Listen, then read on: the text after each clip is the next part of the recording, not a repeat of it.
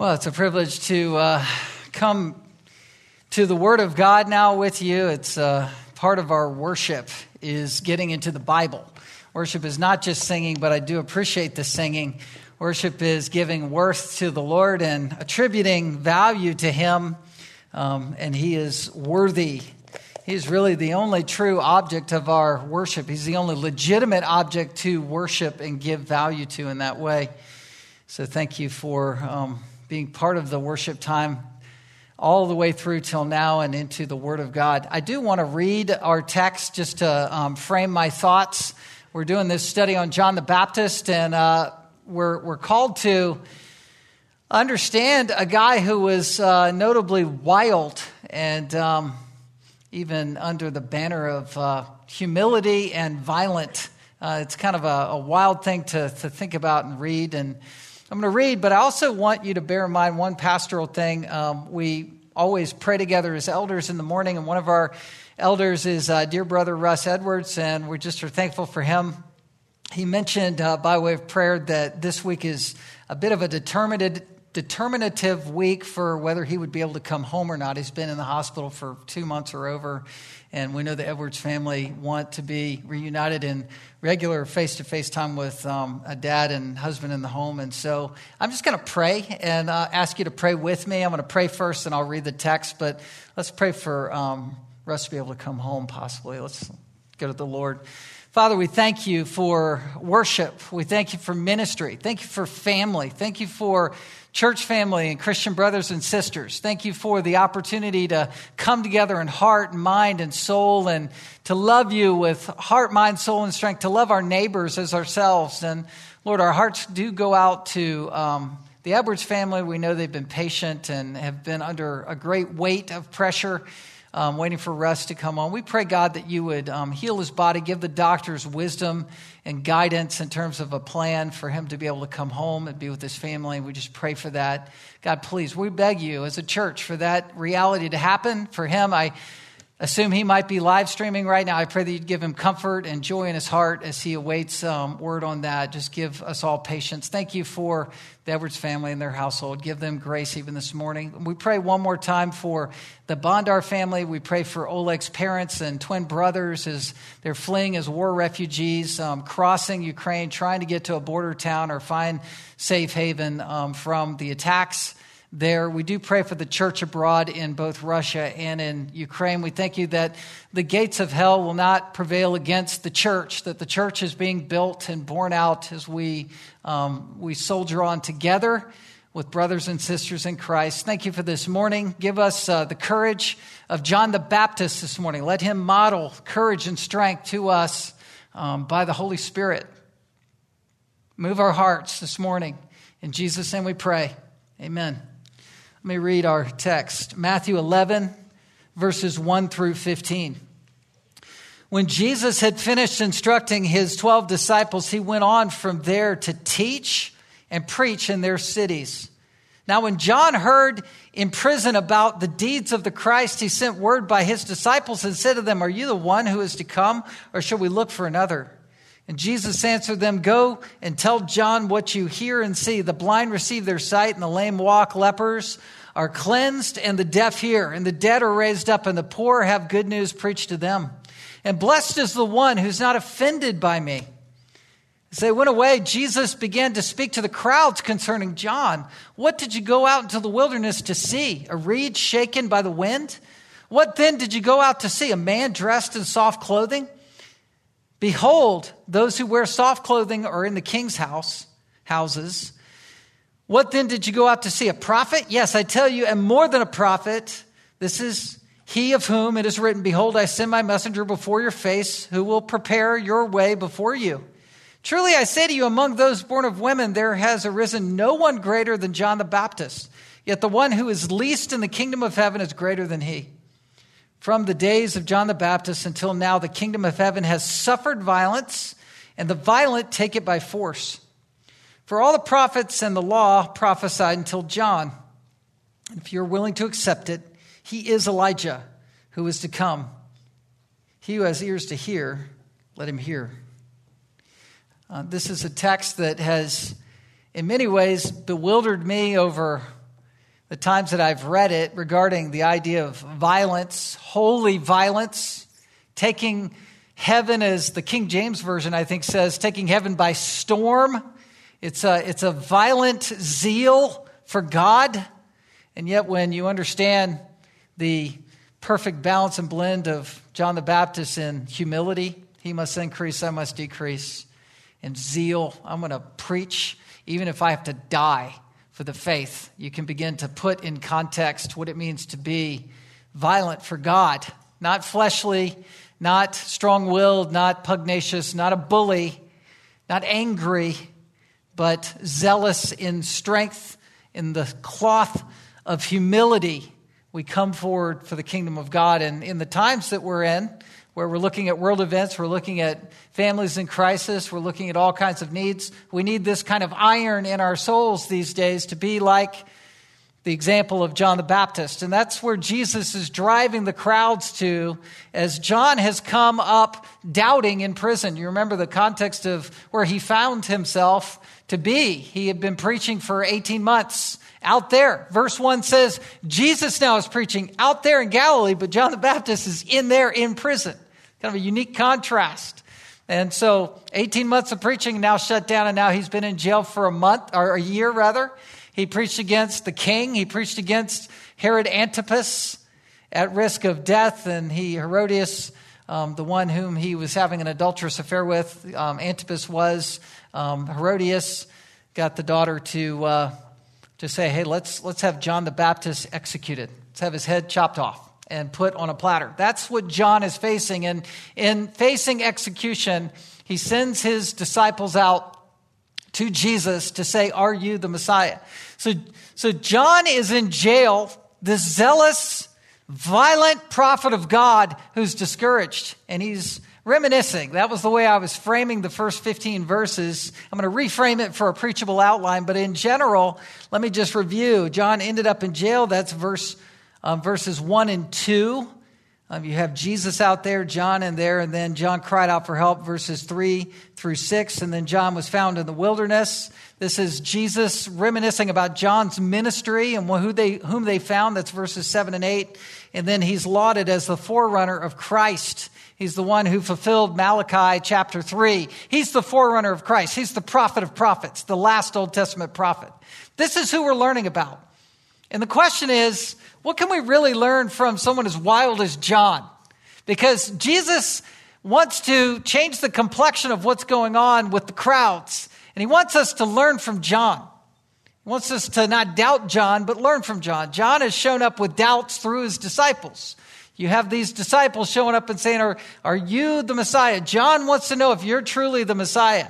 And Jesus gives that corrective that we learned last week where he's saying, he's quoting Isaiah 61, and he's saying the miracle ministry is proving and validating that I'm the Messiah.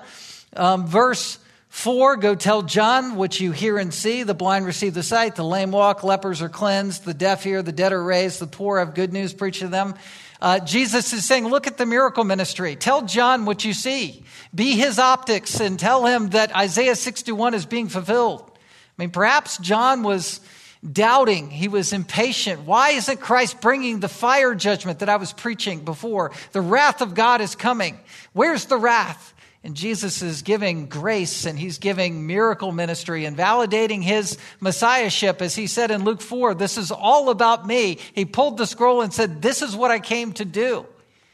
And so he's clarifying that and saying, yes, I'm about wrath and judgment, but I'm also about healing and ministry and help. And I'm the Savior. I'm the Lamb of God who takes away the sins of the world. Remember all of me, John. And that's what he is saying to John.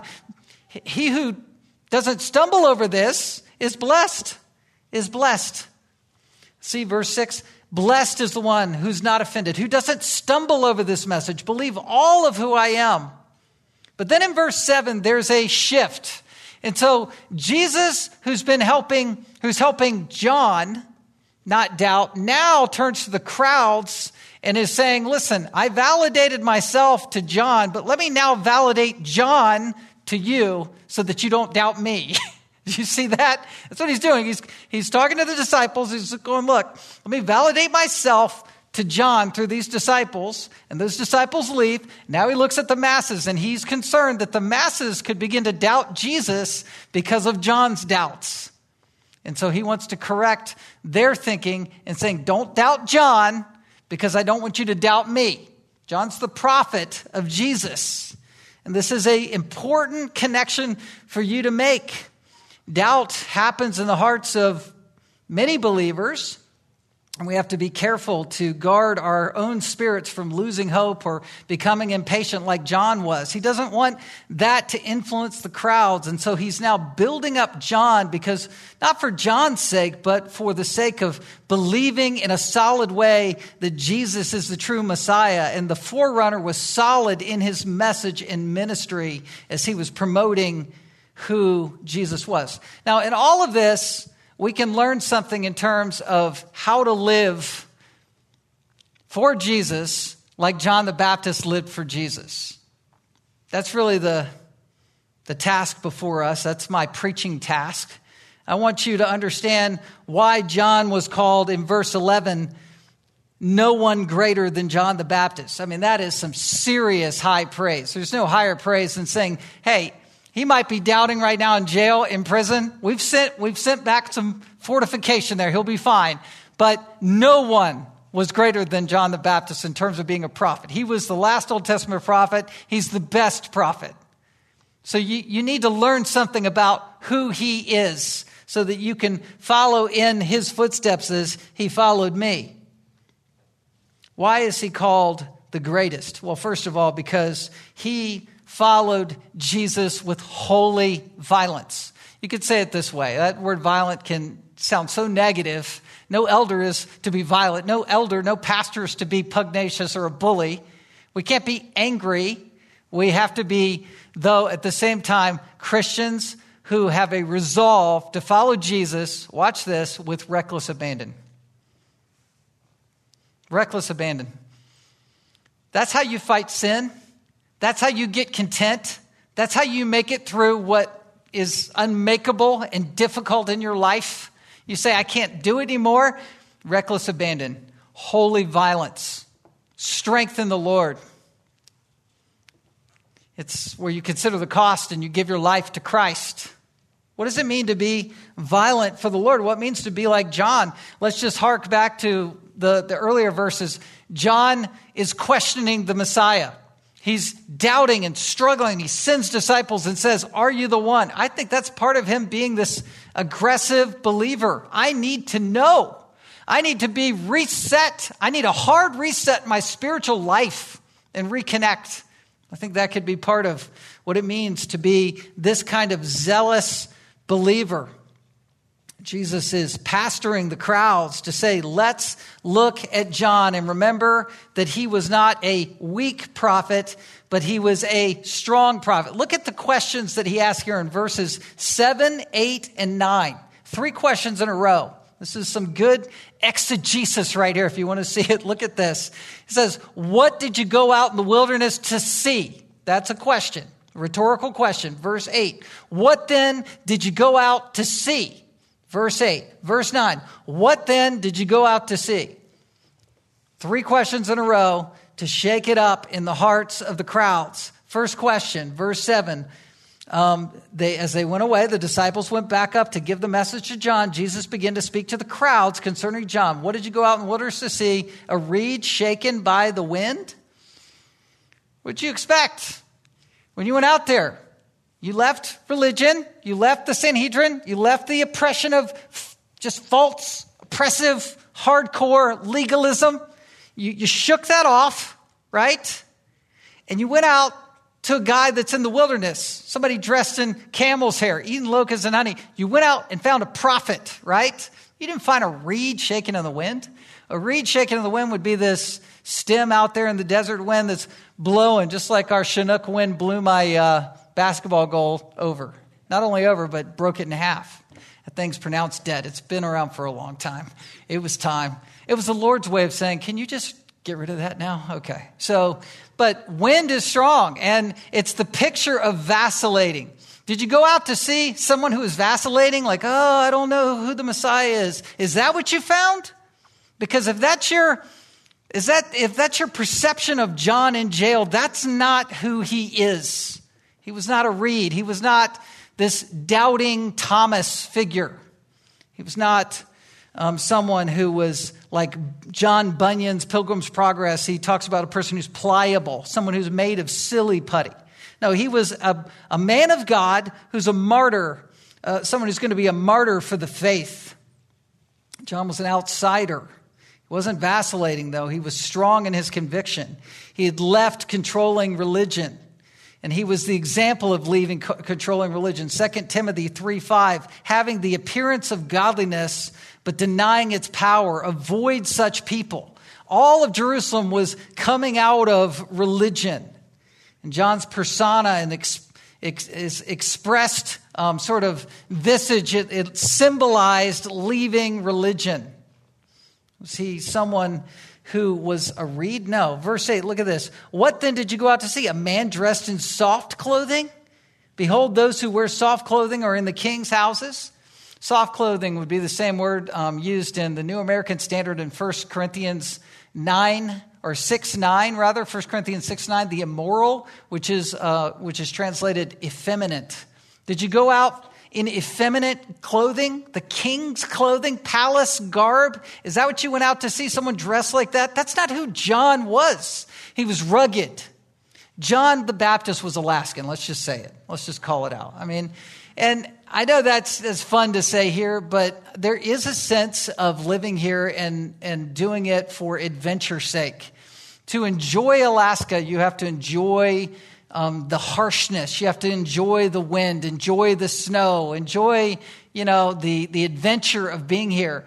To be a joy-filled Christian in a sin-cursed world, you have to enjoy the violence, enjoy the clash, enjoy the message, enjoy the shakeup. This is John the Baptist. You did not go out from religion to the wilderness to find somebody who's vacillating or find somebody who's soft. You found somebody who got in Herod Antipas's face. Not for political sake, not to reform the government, not to change out Joe Biden. That's not what he was doing. He was preaching the word of God and letting the chips fall. And it got him landed in jail. That's who you found. That's why he is who he is. That's why he's worth following. Don't vacillate with this moment. Be strengthened to understand that John is not effeminate. He's not in soft clothing. He is a Bible preacher. And so Jesus is smashing this wrong persona of John the Baptist. He wasn't flattering the king. John was not in the king's house, but he was in, watch this, the King of Kings' house. He was in the Lord's house. We are in the Lord's house. Whether we're in jail, in the wilderness, or wherever we are, we're in God's kingdom. We're in a different world. If you go outside of your harsh religion, false religion, and then try to go find comfortable religion or consumer-based Christianity, guess what? You're going to be left empty again. You want a place that preaches the truth hard, strong, not harshly, but strong with conviction and strength. We need iron in our guts. We don't need feel-good messages. We don't need feel-good stories, inspirational stories. One of my sons, I'm always like, let's watch a sports movie. And one of my sons will always say, Dad, I don't want to watch another feel-good sports movie, please. Well, it's one thing to watch the movies, but that's not Christianity. Christianity is about being strengthened by faith in truth and being convictional and rooted and grounded. The world is fallen in sin. Believers will inevitably find themselves moving toward uncomfortable situations when they associate with Christ and his message. It's going to become more and more uncomfortable.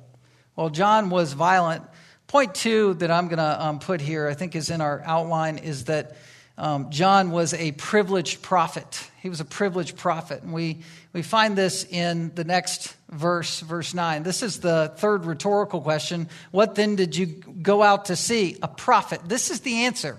Ding, ding, winner. Not reed, blown in the wind, not soft-clothed person, prophet. A prophet, one passage in Scripture says they're not welcome in their hometown. Jesus, in Mark's Gospel, Mark 6:4, it says of him, a prophet is not without honor except in his hometown. So you don't have honor in your hometown and among his relatives and in his own household. When you become a new believer, especially when you go home with a message where there are unbelievers, you're not welcome there. There's awkwardness, or the extended family comes over and you're on fire for Christ all of a sudden and they're like, who are you? A prophet's not welcome. Prophets are preachers of wrath, preachers of judgment, preachers of justice, preachers of holiness. That's the tone and tenor of all the prophets throughout all of the Old Testament leading up to John. Wrath is coming. Judgment's coming. Yes, there's grace. Yes, there are glimmers and hopes and windows where you see the suffering servant of Isaiah 53 to wash our sins, but it's always cast as the answer because judgment is coming. People don't like sin talked about. They don't like this kind of pressure, but this is the ministry of being a prophet. That's whom you found when you went out to the wilderness, a forecaster. A prophet is a foreteller. It's foretelling about judgment and justice. John was at a disadvantage where he knew what he knew of the coming Messiah, but he didn't know all of the story like we do. We know the prophets or the disciples of John had to be filled in with the fact that Jesus died on the cross, was buried, rose again. Yes, he's the Lamb of God, but the full message took place as John was martyred and then Jesus carried out the gospel. And so John was preaching all that he knew. That's why he probably was having some second thoughts while in jail. He's like, where is the wrath? Where is the judgment? Well, there was grace coming in the cross. The judgment and justice was first going to be exercised against the Son of God on the cross so that we would be relieved of that pressure, right? We won't have to face that judgment, that eternal judgment because of Christ, him absorbing the wrath. But John was the bridge. He was born of a woman. He was fully human, a man like ourselves, but he was an amazing prophet. Look at verse 9. He's the prophet of prophets. Yes, I tell you that, and more than a prophet, this is he of whom it is written, behold, I send my messenger before your face, who will prepare your way before you. Truly, I say to you, among those born of women, there has arisen no one greater than John the Baptist.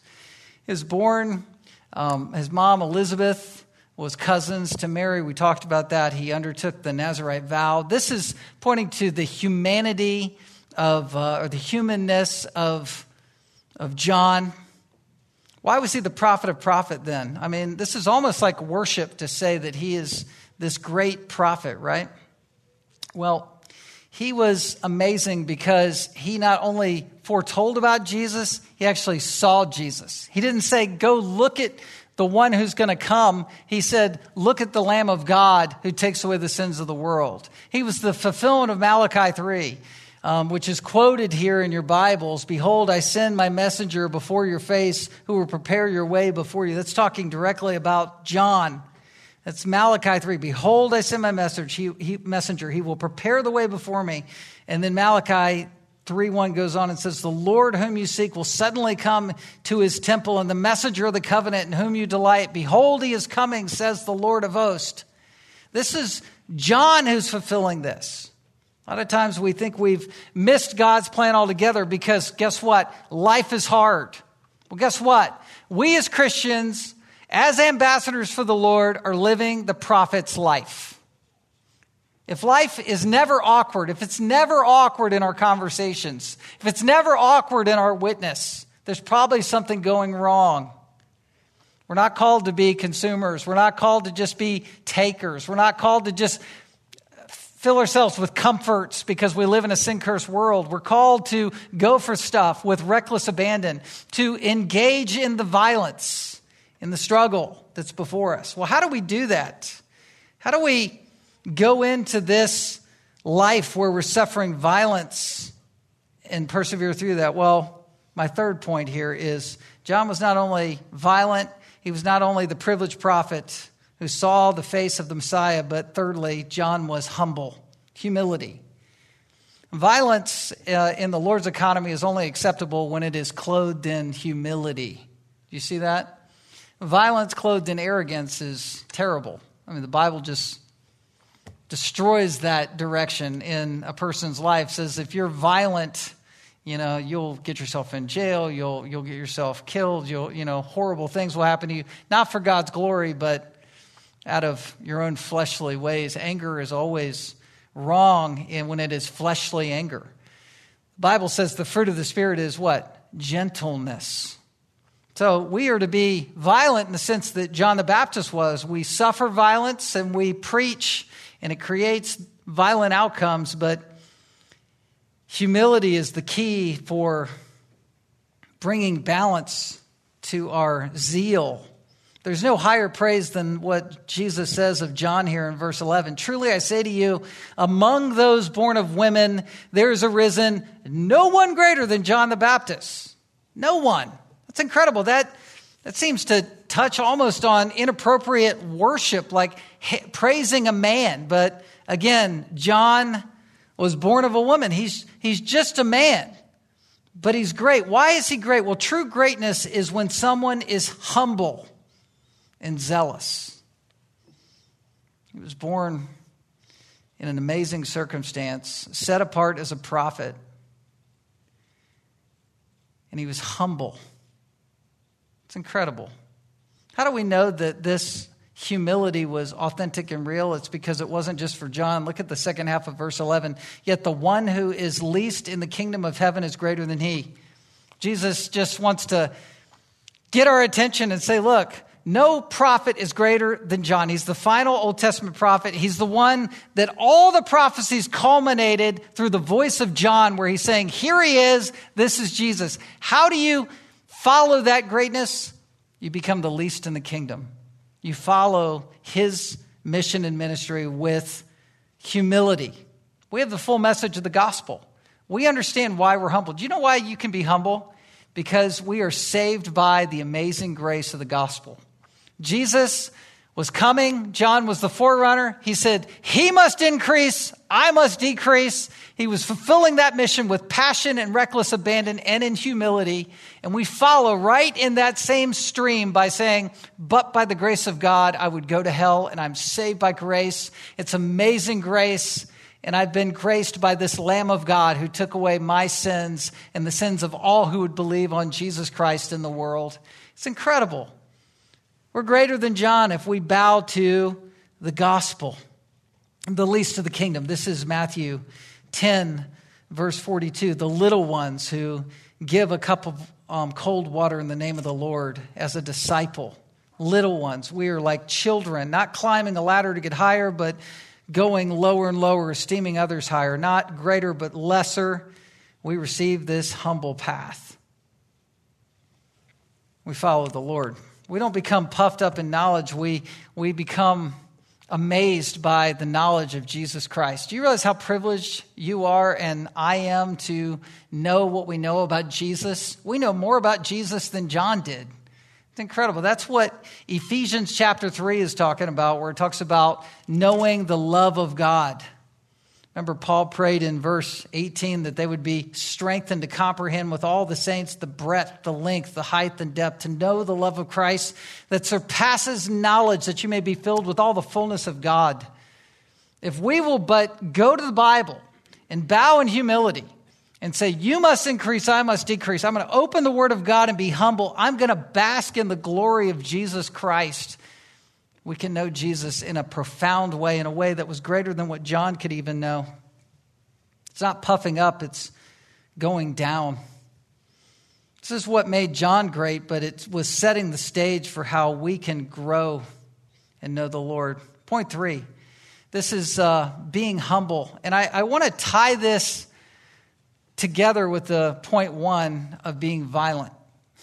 I'm not trying to just be confusing with this. But verse 12 always confused me, and I just want to hammer it a little bit more, because I don't want us to shrink away from a verse like verse 12 and say, well, I know violence is sin, so I can't really understand what is being said here. I mean, look at this. This is a unique verse to try to apply. From the days of John the Baptist until now, the kingdom of heaven has suffered violence, and the violent take it by force. Luke 16:16 is a parallel to this. Just quickly, if you'll look over there, John is also referenced. It says the law and the prophets were until John, like all of this build up till John showed up. And it says, since the good news of the kingdom of God is preached and everyone forces his way into it. There's a reckless abandon. There's a marathoning running towards heaven. We're not earning our way to heaven. We go to heaven by grace. We go to heaven because we've humbled ourselves to the gospel. But when you preach the gospel, there is going to be thunder and lightning. There is going to be violence. When you preach the gospel, you are going Matthew chapter 11 again. You're going to verse 12, suffer violence. Or you're not preaching the gospel the right way. You got to preach against sin. You got to talk about repentance. We're going to study tonight personal eschatology. We're going to talk about eternal hell. That's a physical, real place to be avoided at all cost. Why would I go in a reckless way to follow Christ? Because I don't want to go to hell at all cost. Why would I preach the gospel to people and it would make them feel uncomfortable? Because we don't want them to go to hell at all cost. You don't want your kids to go to hell.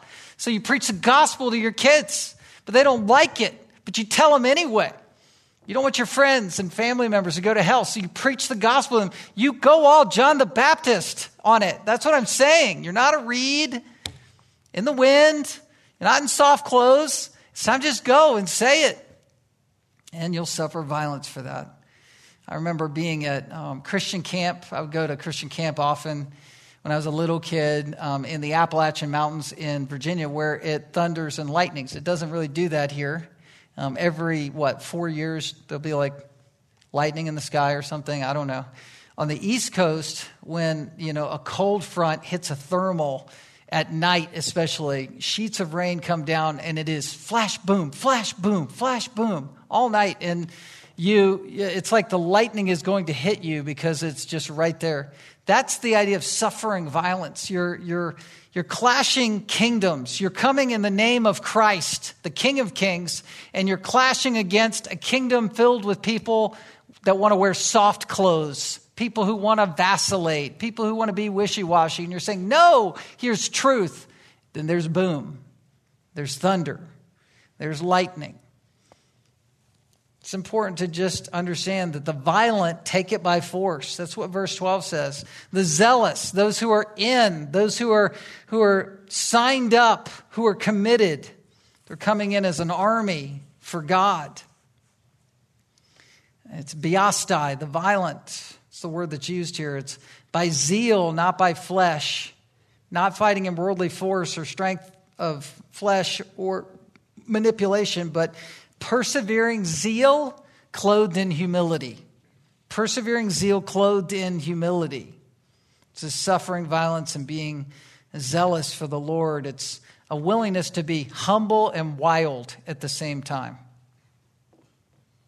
Not out of control, under the Spirit's control, but God will lead you into conversations. He'll lead you to do things or not do things that will kick things up. General Douglas MacArthur said this about his son that he prayed for on his behalf when his son was a little child. He said, "Build me a son, O Lord, who will be strong enough to know when he is weak and brave enough to face himself when he's afraid, one who will be proud and unbending in honest defeat and humble and gentle in victory. Build me a son whose heart will be clear, whose goal will be high, a son who will master himself before he tries to seek to master other men, one who will learn to laugh, yet never forget how to weep, and reach into the future, and yet never forget the past. After all these things are his, add, I pray, a sense of humor, so that he will always be serious but never take himself too seriously. Give him humility so that he'll always remember the simplicity of true greatness, the open mind of true wisdom and meekness of true strength. Then I, his father, will dare to whisper, I have not lived in vain." That's a good prayer. It's a testimony of humility. So humble violence. Look at verse 13. This just fills out, this kind of brings in the altar call of Jesus' sermon here. Verse 13, for all the prophets in the law prophesied until John. They all built up to John. And if you're willing to accept it, he is Elijah who is to come. He who has ears to hear, let him hear. He's Elijah. What does that mean? That means you need to see through the eyes of faith that this is Elijah. It's not physical Elijah. It's not the exact same person. He's coming in the spirit of Elijah. He's the fulfillment of Malachi 3, the prophecies of Isaiah, the forerunner. He's the forerunner for Christ. In Jewish tradition, they would leave an empty seat at the table of Passover for Elijah. They want their superhero to come. Well, guess what? If you have ears to hear and eyes to see, Elijah has already come because Jesus has already come. I'm friends with some Jewish people. I'm friends with a Jewish guy that I play sport with, and I witnessed him, and I want him to see that Jesus has already come. This is probably why my team won't come and hear me preach. But they hear it, when I'm out there with them. But it's, Jesus has come. And if you have ears to hear that and see that as true, then you'll come to the altar call. If you're willing to accept it, Jesus says. It's what he's saying to the crowd. Are you willing to accept this? Because if you accept John, you accept his message, and you accept Jesus. That's what he's doing. Don't vacillate like John is doing in prison right now. Accept who John is as a prophet. Accept his message and accept me. He who has ears to hear, let him hear. Do you have ears to hear this message? Elijah was not perfect. He faced the prophets of Baal. And at Mount Carmel, he killed them. He slaughtered them. But then he began to doubt. Do you remember 1 Kings 19? He was doubting, wanting even to die under the juniper tree. Jezebel and all sent message to Elijah saying, so may the gods do to me, and more also if I do not make your life as the life of one of them by this time tomorrow. All of the prophets that had been false prophets had been killed. Jezebel then is threatening Elijah, and it says he was afraid. He rose and ran for his life and went to Beersheba, and he went a day's journey into the wilderness and came and sat under the juniper or the broom tree, 1 Kings 19:4. He said, Lord, may I just die. It's enough now, O Lord. Take away my life, for I'm no better than my fathers. John, like Elijah, is doubting. He's in prison. He's under imminent threat of death. Where are you today? Are you doubting? Are you struggling?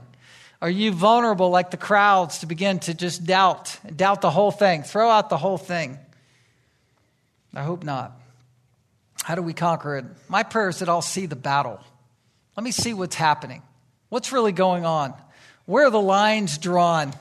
Where is Satan trying to probe in my own thinking or probe into the culture's thinking? Where am I getting rattled and addled in my own spirit? What do I need to crucify before Christ? What do I need to nail to the cross and say, Lord, take this away from me? Where do I need to fight back with truth? Reveal these things to me. He who has ears to hear, let him hear. He who has eyes to see, let him see. I want to see the battle so I can face it and declare victory against the devil and the world and my flesh. The new heavens and the new earth will bring in a new kingdom, and we live and we take the kingdom by violence in humility.